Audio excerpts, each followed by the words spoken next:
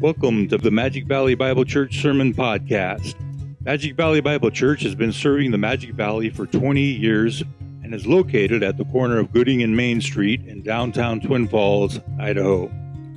Our service starts at 9 a.m. and is streamed live on our YouTube channel.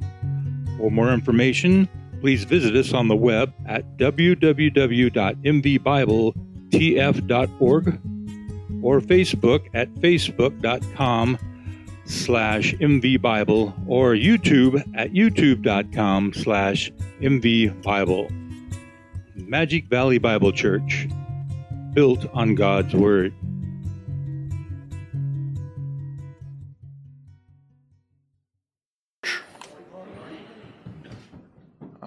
Appreciate that last song. It's one of the first songs I ever learned when I became a Christian.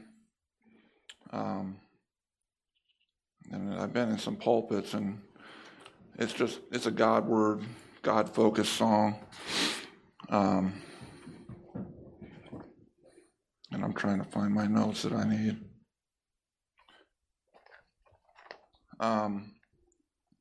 So yeah, just appreciate that. Appreciate the Christ-focused direction. There's some pulpits that I've been up into, and they got written right back here behind the pulpit, "Sir, we would see Jesus." And so that's what we're going to do today. We're going to open up the Scriptures. We're going to look at Jesus in the face of the Scriptures. And so if you have your Bibles, open them up to 1 Thessalonians. 1 Thessalonians. And we'll begin in chapter 1, verse 1. And I just want to read the text, just kind of get this set into our heart, to see what God is saying here. Beginning in verse 1 of 1 Thessalonians, we read these words: Paul and Silvanus and Timothy, to the church of the Thessalonians in God the Father and the Lord Jesus Christ, grace to you and peace. We give thanks to God always for all of you, making mention of you in our prayers, constantly bearing in mind your work of faith and your labor of love and steadfastness of hope in our Lord Jesus Christ, in the presence of our God and Father, knowing, brethren, beloved by God, his choice of you. For our gospel did not come to you in word only, but also in power and in the Holy Spirit and with full conviction, just as you know what kind of men we proved to be among you for your sake. You also became imitators of us and of the Lord, having received the word in much tribulation with the joy of the Holy Spirit, so that you became an example to all the believers in Macedonia and in Achaia.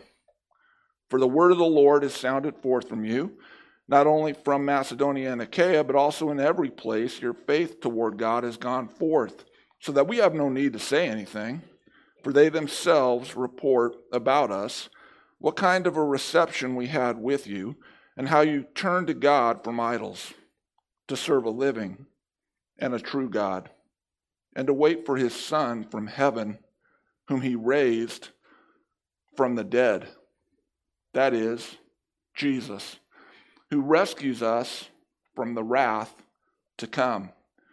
For you yourselves know, brethren, that our coming to you was not in vain. But after we had already suffered and been mistreated in Philippi, as you know, we had the boldness in our God to speak to you the gospel of God amid much opposition.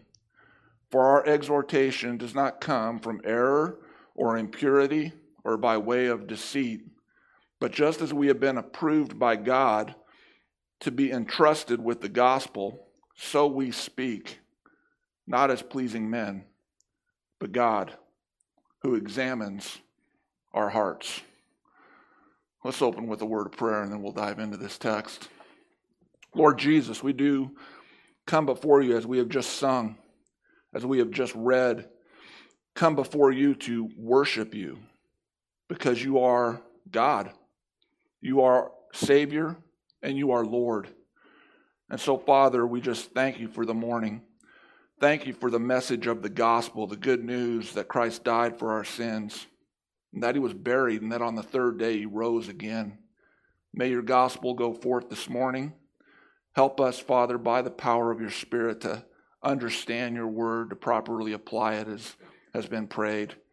And we'll give you all the thanks, all the glory for that. In Jesus' name, and all God's people said. All right, you'll notice the title of the text this morning is Avoiding the Pragmatic Problem. Pragmatism is a problem in our culture. And it'd be good to start with just a brief definition. So in general, let me tell you what pragmatism is. Pragmatism is a view on life that essentially says this: if it works, it's true. Something is true only insofar as it does work. We would say the end justifies the means. Pragmatism, therefore, is very man-centered, as opposed to being God-centered. It concerns itself with what is pleasing to man without any regard for who God is or what he said. As a result, pragmatism would not argue for any absolute truth. It wouldn't argue for any objective truth, because if you got an absolute truth, if you have an objective truth, then you got a truth giver. And for a pragmatist, that's a problem. They don't want a truth giver. They don't want objective truth. They don't want absolute truth. The reason for this is because submission to God does not please men in their natural state. Men in their natural state do not want to please God or submit to his truth. That is the pragmatic problem. The problem with pragmatism essentially is this: that a lot of times what pleases me, what pleases you, what pleases men does not please God, and vice versa. Steve Lawson has put it this way: if you please God, it doesn't matter whom you displease. And if you displease God, it does not matter whom you please. And so essentially, that's a brief definition of pragmatism, and that's its problem. It doesn't recognize the depravity of the heart. It does not recognize that a lot of times what I enjoy, what I like, is sinful and needs to be corrected. R.C. Sproul powerfully illustrates this in a book I recently read. It's called The Consequences of Ideas. And he says this, and I quote, "My personal baptism into the public education crisis occurred in the 1960s when we sent our firstborn, our daughter, off to first grade. We enrolled her in a highly acclaimed progressive school in Boston suburb. When she came home from school each day, I asked her what she had done. She murmured the non-responsive answer that children typically give. After a few weeks, the school hosted a parents' night in which the principal would explain the school's philosophy of education. I attended eagerly. The principal reviewed a typical daily schedule. He was both winsome and articulate. If your children come home and tell you that they do jigsaw puzzles in class, don't be alarmed, he said. They are not just playing from 9 a.m. to 9:17. They do assemble puzzles, but these puzzles have been designed by pediatric neurosurgeons to develop the motor muscles of the fingers on the left hand." And then he went on through each segment of the school day, demonstrating that every moment was spent in purposeful activity. This tour de force overwhelmed the audience with its detailed and its erudite explanation of every element in the curriculum.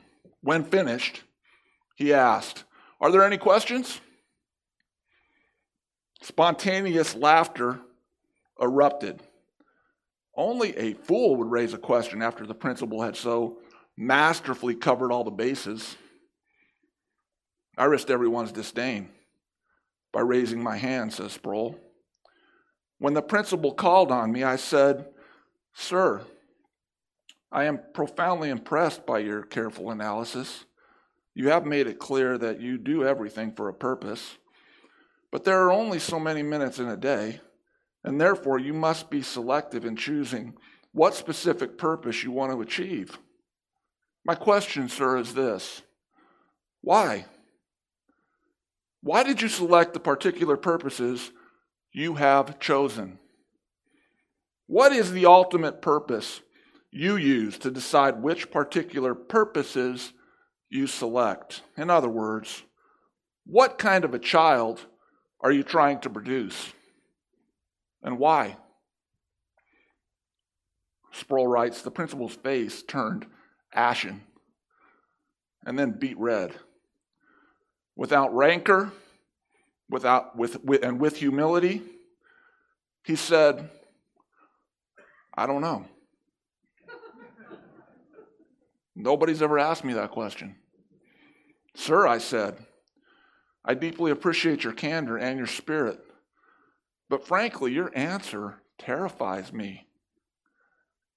Sproul goes on to write, what I heard in this public forum was pragmatism with a vengeance. There were purposes without purpose, truths without truth. There was no norm to determine what is ultimately pragmatic. And as he spoke, I thought of Jesus' words from Matthew 16, verse 26. What profit is it to a man if he gains the whole world and loses his own soul? Jesus in that verse was being practical. He was saying that every practical goal of proximate success sooner or later will be measured against an ultimate norm for its ultimate practical result. End quote.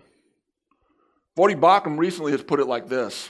Gone are the classics and the idea that the humanities serve as the greatest foundation upon which the education of the next generation can be built. It has been replaced by the idea that education is practical, that it's pragmatic, that it's vocational in nature, that students are just cogs in a machine who are there to be prepared for jobs outside of school, not like our kids are learning up in camp right now, individuals made in the image of God who are there to be shaped and to be molded as thinkers. So that is the pragmatic problem. In a word, the pragmatic problem is unbelief. It is the lie that life can be successfully lived without any reference to God or to His Word. Pragmatism, of course, produces pragmatists, which is just a fancy word for unbeliever. Unbelievers produce a pagan culture. Our God, this morning, is calling us to forsake that culture, and He wants to call a people to Himself, and He knows exactly what He's producing. He's producing believers who will glorify, who will honor His Son, and Him in turn. Chapter 3, Article 1, from the Westminster Confession, in a section titled On God's Eternal Creed, states these profound words. Listen to this. God, from all eternity, did, by the most wise and holy counsel of His own will, freely and unchangeably ordain whatsoever comes to pass. Yet so, as thereby, neither is God the author of sin, nor is violence offered to the will of the creature, nor is the liberty or the contingency of second causes taken away, but rather established. Article 6 of that same chapter says this. Now as God hath appointed the elect unto glory, so hath He, by the eternal and the most free purpose of His will, foreordained all the means thereunto. So unlike the pragmatist, the end does not justify the means. God justifies the end, and He's got specific means by which He wants to bring us, me, you, everybody within the hearing of my voice to those ends. So this morning we want to look at those, and I'm going to mention 4 of them. 4 means that God uses to create believers. The first one is providence. The second one will be people, you and me. The third one is prayer. And the final one that we'll look at this morning is preaching. So in your notes, you've got, I think, the practices that produce believers. I changed the word. Let's take that out. Let's make it the providence. That's a better word. The providence that produces believers. And for this, we need a little historic background. Is there any question that you and me are living in a pagan culture? Anybody disagree with that in here? I mean, it's crystal clear. Our culture is just pagan to the core. And so was Thessalonica. Therefore, the reference for this book today, for us. The Thessalonians found themselves in the very same world you and me find ourselves in today. The Thessalonian culture was a pragmatic and a pagan culture. It was filled with idols, with idolatry. It was a Gentile world where there was no knowledge of God or of God's word or the Old Testament. Thessalonica was a large city of around 200,000 people. It was a trade center located on what was then called the Via Egnatia, which was a trade route that connected Rome with the rest of the Eastern world. So the pagan world would be flowing back and forth through Thessalonica. It was a commercial center. It had been founded in about 316 BC by Cassander, who at that time was the king of Macedonia. Cassander named the city of Thessalonica after his wife, who, get this, happened to be the half-sister of Alexander the Great. Paul arrived in Thessalonica around 49 AD while on his second missionary journey. And Acts chapter 16, verses 6 through 26 give us the history of how he got there. So if you have your Bibles, turn with me to Acts chapter 16, and we'll begin in verse 6. Acts chapter 16, and we'll start in verse 6. We read there these words, verse 6. They passed through the Phrygian and the Galatian region after being forbidden by the Holy Spirit to speak the word in Asia. And after they came to Mysia, they were trying to go into Bithynia, and the Spirit of Jesus did not allow them. And passing by Mysia, they went down to Troas, and a vision appeared to Paul in the night. A man of Macedonia was standing and pleading with him and saying, "Come over to Macedonia, help us." And when he had seen the vision, we immediately sought to leave for Macedonia, concluding that God had called us to preach the gospel to them. God providentially chooses his believers. Paul wanted to go up north into Asia. That was his plan. Our text says no. The Spirit of Jesus says no. I want you to go to Macedonia. My people are there. I want you to proclaim the gospel to them. They will hear it. They will respond. And so God is providentially orchestrating what he desires as far as creating believers. We see God's providence in that text. This, by the way, is something God does, right? He does it in my life. He does it in your life. He's not afraid to get into your kitchen and to orchestrate your circumstances to make it what he wants. I can think of, in my own personal life, lots of them, but indulge me just to share one. It was the spring of 1990. I was 23 years old. I lived in Pocatello, and I had just become a brand new Christian. Like a lot of brand new Christians, I had friends that weren't very healthy. So I had a buddy with me, and he wanted to go get a case of beer. I knew from the scriptures to get drunk would not be God's will. But I had a friend that was influencing me, and he wanted to go drink some beers and get drunk, so I said, well, okay, let's go. We go to this store, we pick up a case of beer, we bring it home. In those days, they were in boxes, pretty big. I ripped open the box, and on top of the beer cans was a tract saying, this is your life. This is your life. I take this tract out, and it just so happened that I was the one that opened the thing of beer. Like Ruth, that just so happened to wander into Boaz's field. I was the one that just so happened to open up this thing.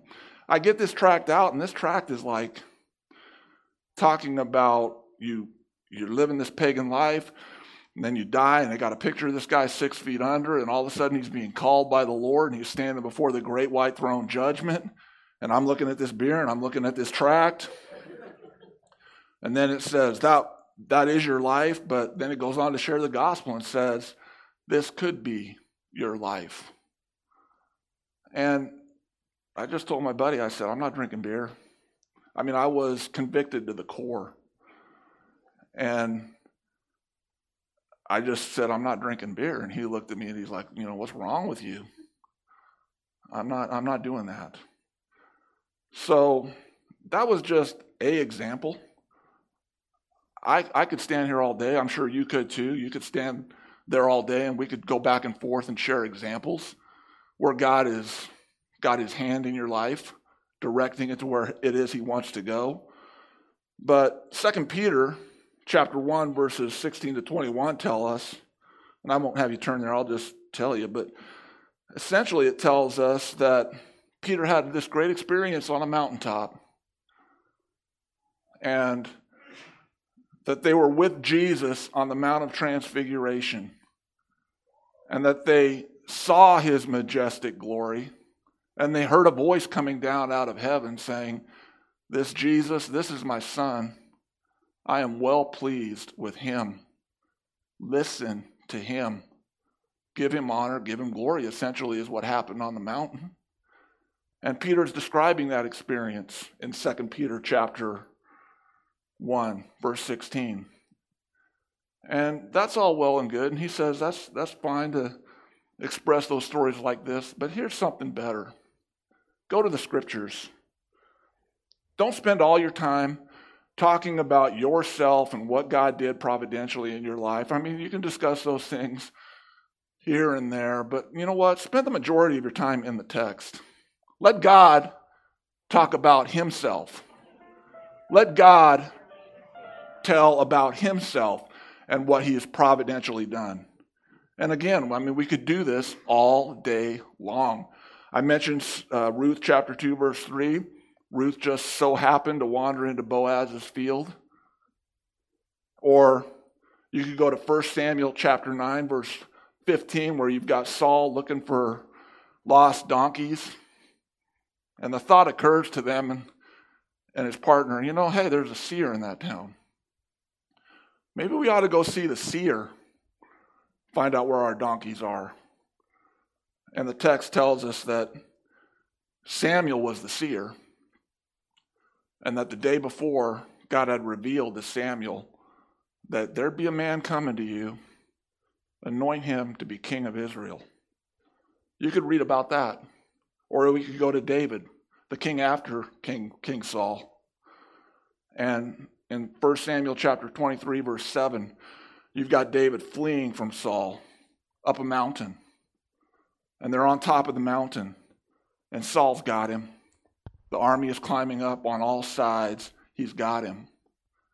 And right when they're about to kill him, word comes. The Philistines are taking the city. You got to depart. And he just retracted. He left. Providentially, God is protecting his man, working in his life. Or you could go to the Garden of Gethsemane, Jesus. The crowd comes for them, him and his men. And Jesus presents himself and says, who are you looking for? And in John's text, it says they all fell back on the ground because he said, I am. And they picked themselves up dust themselves off. Jesus gets right back in their face. Who you looking for? And protects his men providentially. So things, what I'm trying to say, don't just happen. There is a providence that is producing believers, that is working in our lives. We see it in Acts. If you go back to that text, verse 11, we can continue the story.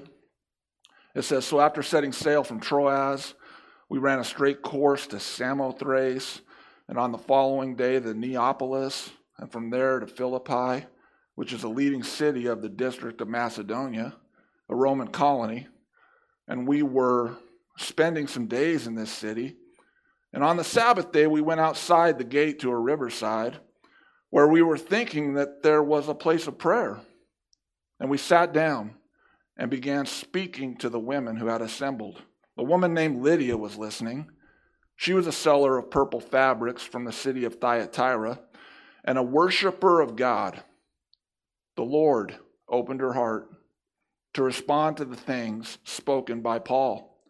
Now, when she and her household had been baptized, she urged us, saying, if you have judged me to be faithful to the Lord, come into my house and stay. And she prevailed upon us. It happened that as we were going to the place of prayer, a slave woman who had a spirit of divination met us, who was bringing great profit to her masters by fortune telling. She followed Paul and us and cried out repeatedly, saying, these men are bondservants of the Most High God, who are proclaiming to you the way of salvation. And she continued doing this for many days. But Paul was greatly annoyed. And he turned and he said to the spirit, I command you in the name of Jesus Christ to come out of her. And it came out at that very moment. But when her masters saw that their hope of profit was suddenly gone, they seized Paul and Silas and dragged them into the marketplace before the authorities. And when they had brought them to the chief magistrates, they said, these men, Jews as they are causing our city trouble. And they are proclaiming customs that are not lawful for us to accept or to practice, since we are Romans. The crowd joined in an attack against them, and the chief magistrates tore their robes off them and proceeded to order them to be beaten with rods. And when they had struck them with many blows, they threw them into prison, commanding the jailer to guard them securely. And he, having received such a command, threw them into the inner prison and fastened their feet into the stocks. So, God providentially got these men to go to Macedonia, and now it's not going real well. By pragmatic standards, by pagan standards, it's not going real well. Perhaps Paul and Silas considered changing their practices. Maybe they'll alter their course and instead of proclaiming the gospel, try another tactic. No, Acts 16:25 tells us what they did. And now about midnight, Paul and Silas were praying and singing hymns of praise to God. And the prisoners were listening to them. And suddenly there was a great earthquake, so that the foundations of the prison were shaken. And immediately all the doors were opened, and everyone's chains were unfastened. So upon being released from the prison, one might think, Paul, Silas, learn your lesson. Consider some other practice instead of boldly proclaiming the gospel, opening the Bible, telling people God's word. But 1 Thessalonians chapter 2, verses 1 to 2, tell us what they did. For you yourselves, it says in that text, know, brothers and sisters, that our reception among you was not in vain. But after we had already suffered and been treated abusively in Philippi, as you know, we had the boldness in our God to speak to you the gospel of God amid much opposition. And what was the result of that proclamation?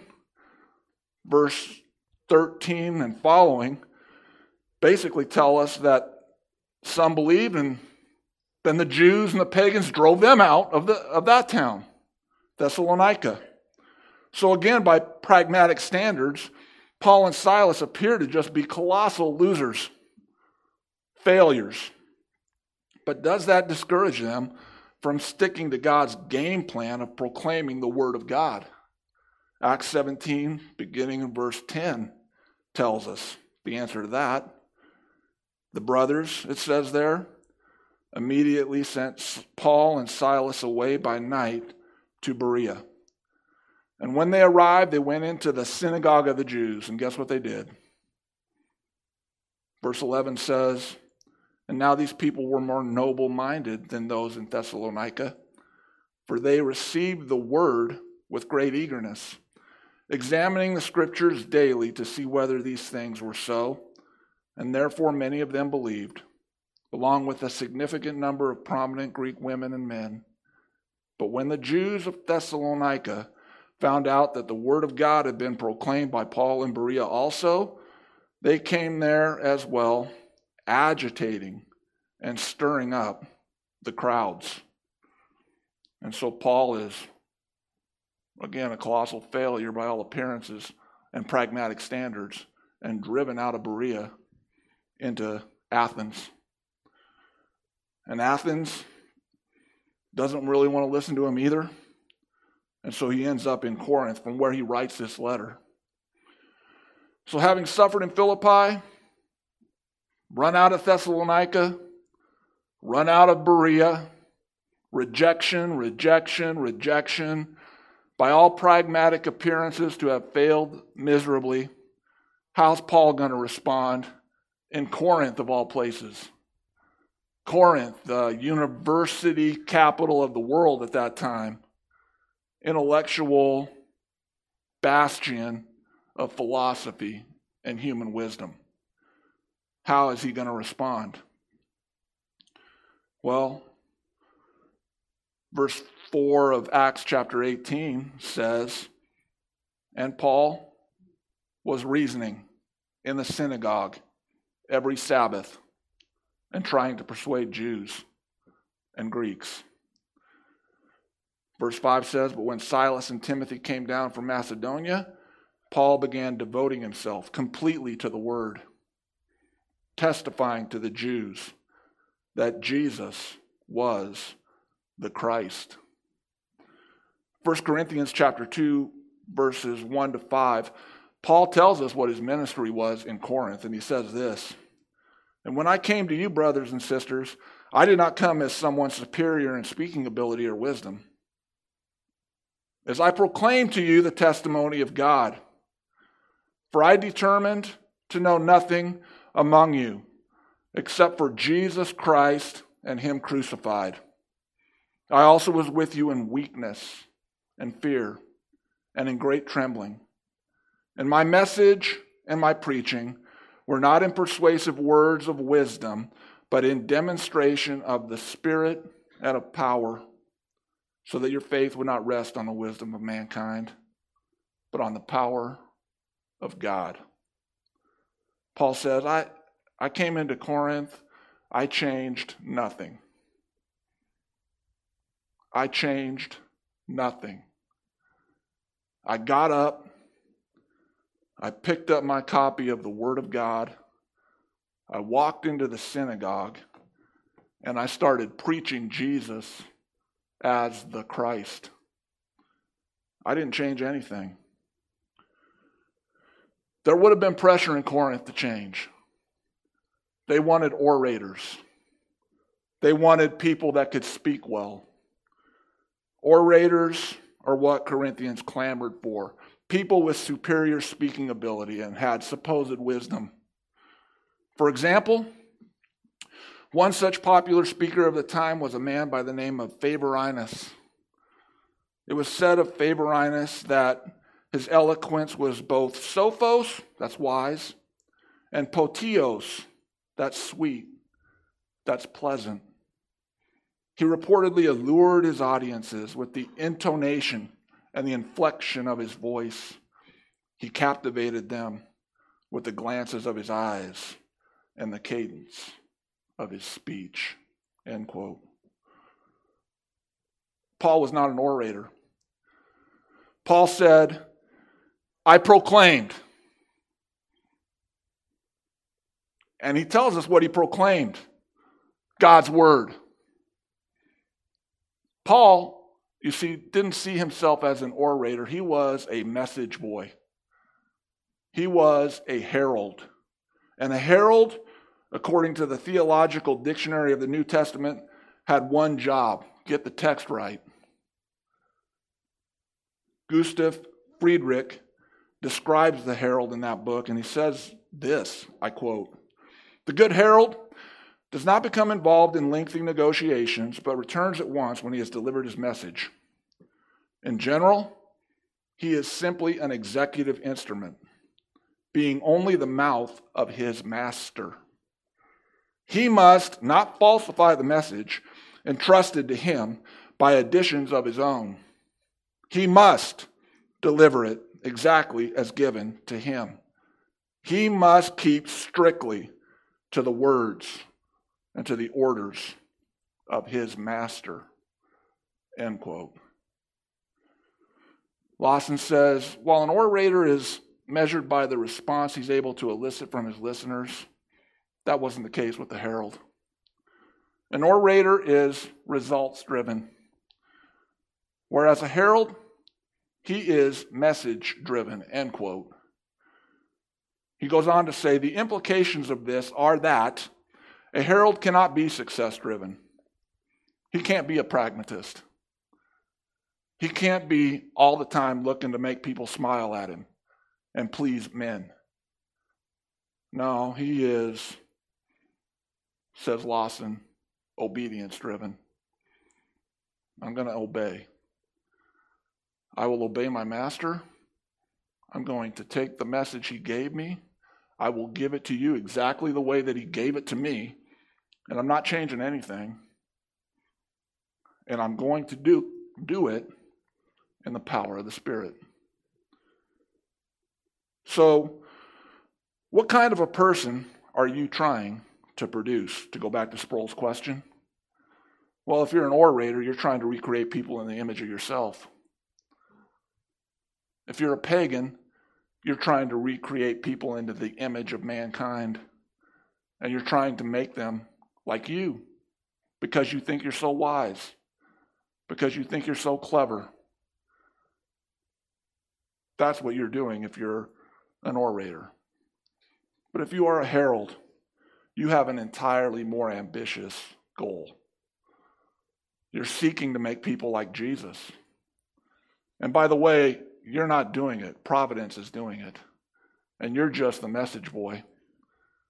And you just are standing for your master and relaying his words. That is a far more ambitious goal. And that is what providentially God is seeking to do. So that's the providence. Turn back to Thessalonians and we'll look at the people. The people who produce believers. Point 2. God is creating a Christ-like people.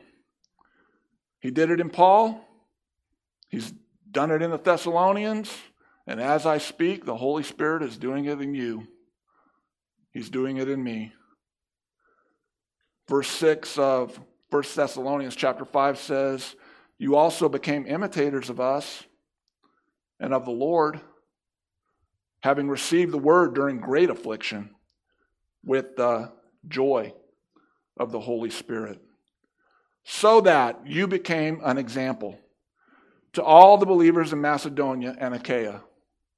That word example is a fascinating word. It's literally tupos, an exact reproduction of us. We get the English word type from it. So what we see there is that the Thessalonians had become like blueprints for other people to follow, where other people could look at them and say, I want to be like that. I want to imitate them. One author said, the imitators became the imitated. So how do you overcome the pragmatic problem of unbelief? Well, like the Apostle Paul, like the Thessalonians, you just stay faithful to God's game plan. Submit yourself to a steady diet of God's word and the transforming power of the Holy Spirit.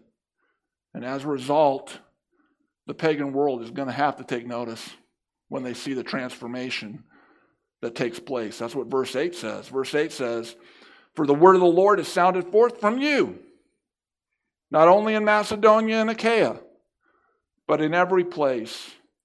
The news of your faith toward God has gone out, so that we have no need to say anything." Regarding this verse, John Stott makes this insightful observation. Listen to this.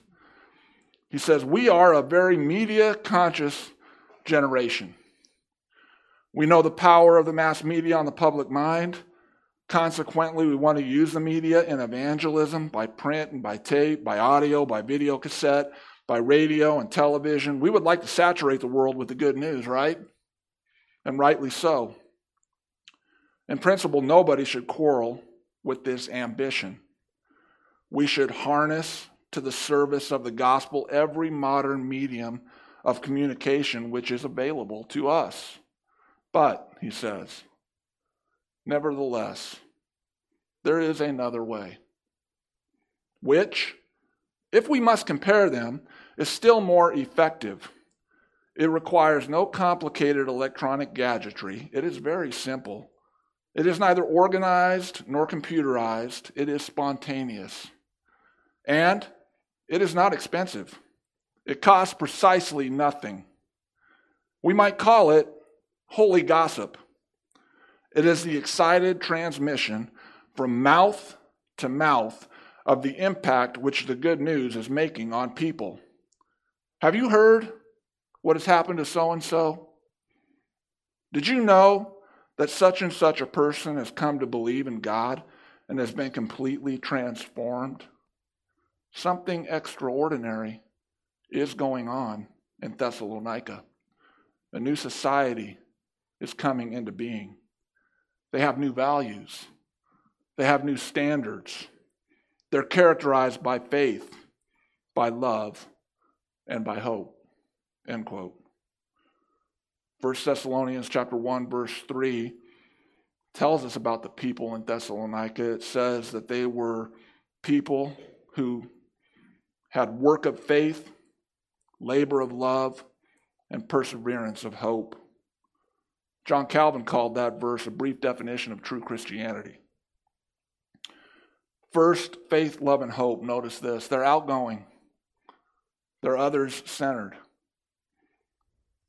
They're considerate. It's not me, me, me. It's consideration of others. God is clear in the kind of people he's producing. He's producing a people who have faith, outgoing towards the Lord Jesus Christ, because you don't have any righteousness of your own. They have agape love, which is love of the will, that will extend love to somebody that's not really that lovable, to be honest with you. And they have hope in the soon coming return of the Lord Jesus Christ. 1 Thessalonians chapter 4, 5 and following. So these are outgoing things. They call you to get out of yourself, which is why I love the church, by the way, because I'm pretty much self-absorbed. But when I come to church, you can't get away with that. You have to get out of yourself a little bit. Your brothers and sisters make you do that. And that is why God has the church the way he has it, with all the different oddballs that are in it. So it's outgoing, right? Secondly, it is productive. They work. They labor. They persevere. Work is the Greek word ergon, which basically is what it is. It refers to deed, achievement, function. You're going to work. Nothing glamorous about that. You're living your day in, day out life, going to work. And by the way, if you did that, where you showed up for your boss and didn't call out sick all the time and did your work hard, you would be better than 90% of the people in our world today. They would be begging to keep you there. But that's all it is. It's just work. And then he talks about labor, and this ramps it up a little bit. Labor is the Greek word kopos, which denotes an arduous, a wearying kind of toil that's done to the point of, I'm just dead. I'm exhausted. But they labored in love. MacArthur says this word, it refers to effort that strains all of one's energies to a maximum level. And they also persevered. Persevere is the Greek word hupomone. It means basically to remain under pressure. You're taking heat, you're taking pressure, you're not looking for the exit, you're not trying to flee, you're going to take it. You're going to bear up underneath it for the glory of God and remain and abide and stay. And you're not going to be fearful. You're not going to be afraid because you've got a mighty God. And he's not going to jerk you out of that situation, but he will empower you. He will strengthen you to go through it. And he's going to teach you a whole lot in the midst of that. That's what these people were like. They were people that had faith in Christ. They trusted him alone for salvation. That recognized, I got no righteousness of my own. God loved me, gave himself for me. And I got no righteousness of my own. Furthermore, I'm not that lovable. He gave me agape love. Loved me when I was at my worst. Unconditionally. I'm going to turn around. I'm going to demonstrate that for other people. And I'm going to bear up because he is coming. And it might be today. And when he comes, I want to be found faithful, doing what I'm supposed to be doing. So we see the providence of God, how he produces believers. We see the people of God, how they produce believers. Thirdly, let's look at prayer that produces believers. It's all well and good to know that stuff, but the question is, how am I going to get there myself? How do I get there? And the answer is not rocket science. Verse 2 of 1 Thessalonians 1 simply says, thank God. Give thanks to him, be dependent on him for everything, and pray. Depend on God and pray. 1 Thessalonians 5 verse 17, we are told, pray without ceasing. Walk around all day and shoot up little prayers to God. And don't ever forget that you're dependent on him. I think this is crucial for us, and here is where I kind of want to slow the bus down a little bit. And I want to emphasize this just a little bit, because pragmatism is not just a problem that's out there. It is in here. It's in here. Okay? Pragmatism is a problem you and I have. We all, according to Charnock, could be practical atheists. We understand the word. We understand what a Christian looks like. But when it comes down to it, we think we can get there on our own. Practical atheism is what he calls it.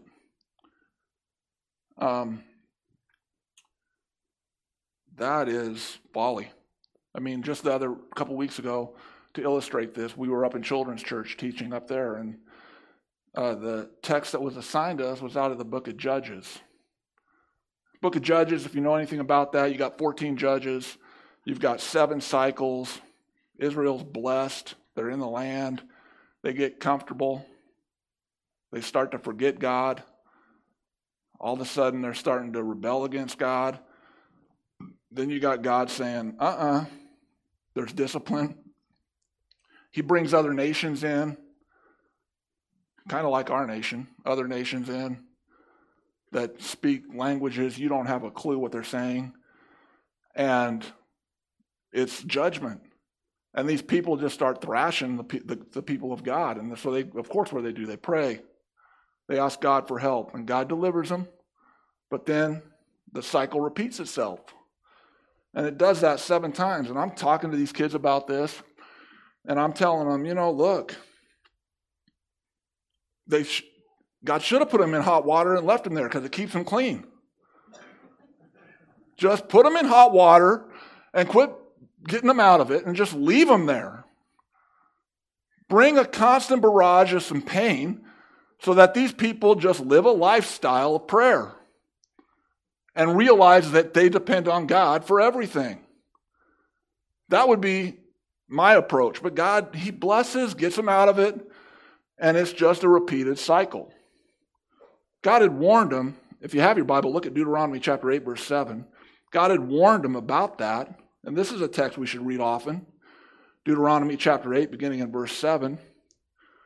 That text says, "For the Lord your God is bringing you into a good land, a land of streams and water, of fountains and springs, flowing out in valleys and hills, a land of wheat and barley, of vines, fig trees, and pomegranates, a land of olive oil and honey, a land where you will eat food without shortage, in which you will not lack anything, a land whose stones are iron, and out of whose hills you can dig copper. And when you have eaten and are satisfied, you shall bless the Lord your God for the good land which He has given to you." Verse 11 says, Be careful that you do not forget the Lord your God by failing to keep His commandments, His ordinances, and His statutes, which I am commanding you today. Otherwise, when you eat and are satisfied, and you build good houses, and you live in them, and when your herds and your flocks increase, and your silver and gold increase, and everything that you have increases, then your heart will become proud, and you will forget the Lord your God, who brought you out of the land of Egypt, out of the house of slavery, He who led you through the great and terrible wilderness, with its fiery serpents and its scorpions and its thirsty ground where there was no water. He who brought water for you out of the rock of flint. In the wilderness it was He who fed you manna, which your fathers did not know, in order to humble you and in order to put you to the test, to do good for you in the end. Otherwise, you may say in your heart, listen to this, my power, the strength of my hand made me this wealth. But you are to remember the Lord your God, for it is He who is giving you power to make wealth. He gives you the power to get out of bed and even show up to work, says Moses. He did it in order to confirm His covenant, which He swore to your fathers as it is this day. And it shall come about, if you ever forget the Lord your God, and you follow these other gods, and you serve, and you worship them, I testify against you today that you will certainly perish. Like the nations that the Lord eliminates from you, so you shall perish, because you would not listen to the voice of the Lord your God. Understanding the pragmatic problem is one thing. Escaping it, that's another. And to do that, you're going to need to depend on God always, and you're going to need to pray. My favorite illustration of this in the New Testament would be the feeding of the 5,000. John chapter 6, you got Philip, Andrew, the guys behind him. There's a horde of people out there, 5,000 men, which would be with their wives and their kids. So you got maybe 20,000 people there. They're in another wilderness, kind of like Moses and the people were. And there's nothing to eat. And these people are hungry and they're thirsty. And the disciples come to Jesus and they basically said, send them home. We don't got no food for them. Send them out of here. Jesus looks right at them and says, they don't need to leave. You give them something to eat. And John 6 basically says Jesus said that to them to test them. And it cracks me up because literally these guys get out their pencil, they get out their paper, and they start doing the math. Well, we got a couple fish here and some bread, and maybe if we do this and that, we can, well, maybe we could feed 20,000 people. Pragmatism. It's instinctual. I mean, if you want to know if you're a pragmatist or not, look at your prayer life. Where do you go instinctually when you're in some heat? When you're not in some heat? When everything's going well? Where do you run? What do you do? So, understanding the problem's one thing, doing something about it, that's another. For that, we have to depend upon God. And if you want a good example prayer of that, look at 1 Thessalonians chapter 3, verse 11. Now may our God and Father himself, the text says there, and our Lord Jesus direct our way to you. And may the Lord cause you to increase and overflow in love for one another and for all people, just as also we do for you. So we've seen the providence that produces believers. We've seen the people who produce believers. We've seen prayer produces believers. Final point, preaching. The preaching that produces believers. And I will just make a quick observation. I will say when you go home and you read 1 Thessalonians verses 1 to 5, you're going to see probably, I know you're going to see 7 references to God. If you want to count the word, that's 8. And so the first thing I'll say about preaching, it's about God. It's God-centered. Paul can't get 5 verses out of his mouth, and he's talked about God 7 times. Pagans can't get 1,000,000 words out of their mouth, and they hope never to talk about God or make any reference to him. Producing cogs in a machine.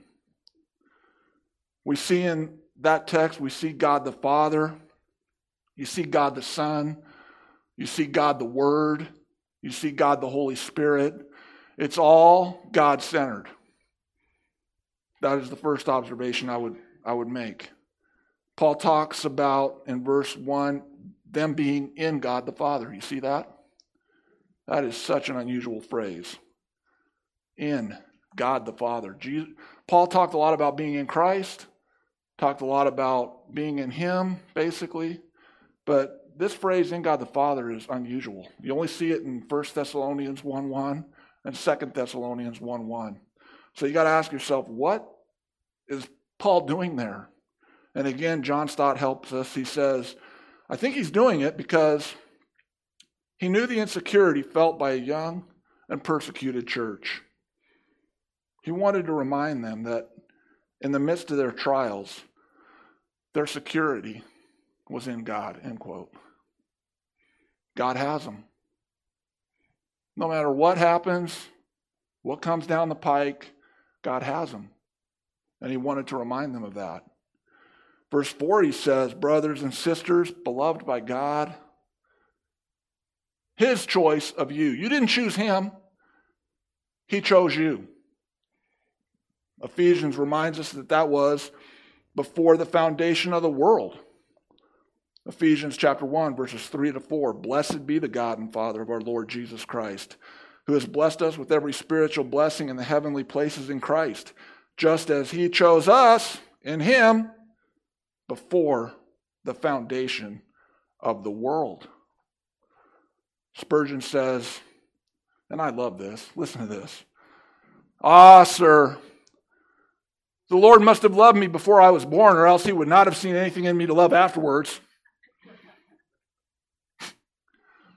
He must have elected me for reasons unknown to me, for I never could find any reason in myself why he should have looked upon me with special love, end quote.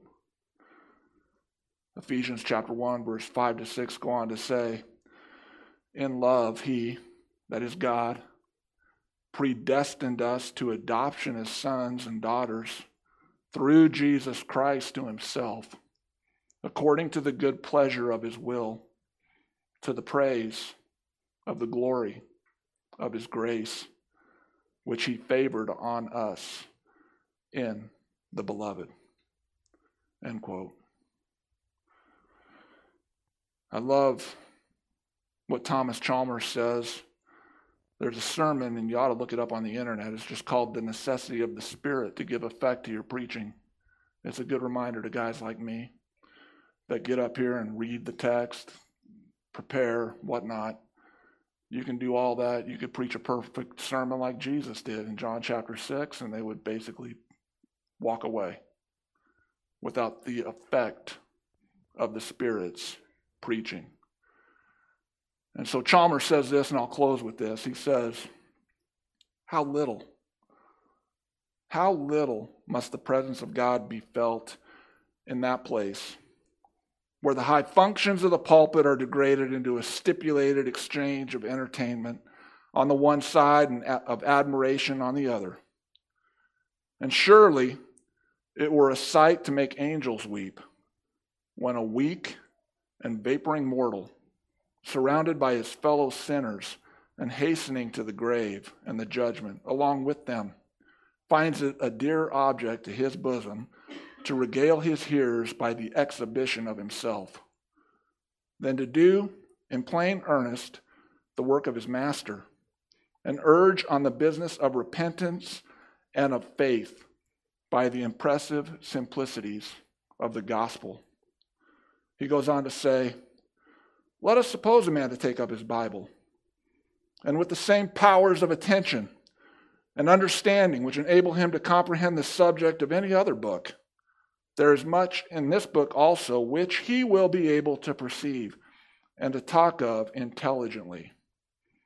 Thus, for example, he may come by the mere exercise of his ordinary powers to understand that it is the Holy Spirit which taketh of the things of Christ and showeth them to the mind of man.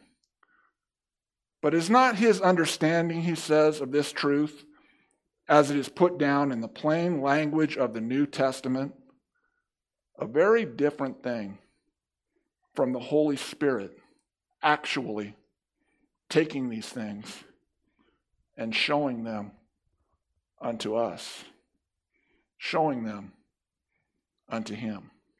And indeed it is. And the church we used to go to, they had these stained glass windows on either side. This old building built in the 1900s. And we would go in there to clean that church.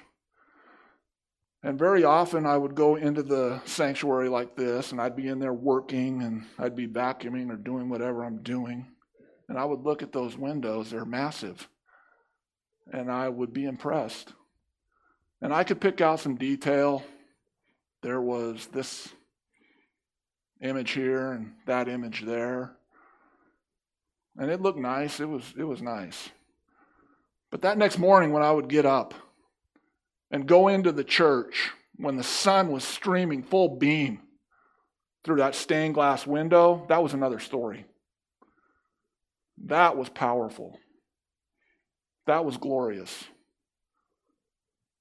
And that's you and me without the Spirit. Dark. But when the Spirit rises, you'll know it. And when you hear him speak in his word, you'll know it. And if you're his sheep, you'll be drawn to him. And if you're not, then you'll flee from him. I like what John Calvin says. I'm sorry, I lied. I'm going to close with this.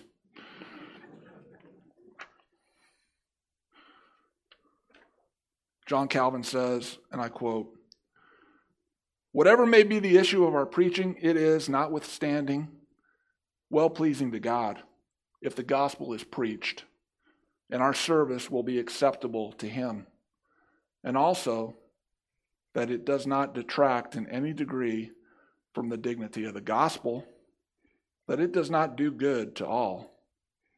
For God is glorified even in this, that the gospel becomes an occasion of ruin to the wicked. End quote. So, understand you've got a God of providence. Understand He's operating, He's working, He's producing all things towards your good. He is that powerful. Become a person that creates other believers. And do that by prayer and preaching. That simple. Let's close in prayer. Lord Jesus, we do give you thanks for the morning. And Father, just thank you for your word that is so clear, that preaches itself, basically. Father, thank you for giving us the word and telling us what reality is.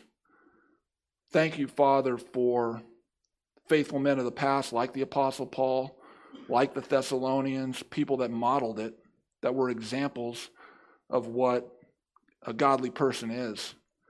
And Father, we desire that for ourselves. We desire that for this church. Father, we know that apart from the kindness of your Spirit, that, Father, that we can't be those kind of people. And so, Father, we come before you in dependence. We just thank you, Father, for even trials that force us to recognize our dependence upon you. And Father, thank you for operating in our lives, in our midst, in a way that just draws us consistently to yourself. We pray, Father, that you would continue to do that among us. We just pray that Jesus would be honored in this place, that he'd be glorified, that he would be given all the praise, all the glory, all the honor that he is due. And all God's people said.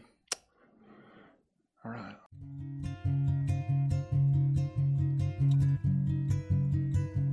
Thank you for listening to the Magic Valley Bible Church Sermon Podcast. For more information, please visit us on the web at www.mvbibletf.org or Facebook at facebook.com/mvbible or YouTube at youtube.com/mvbible.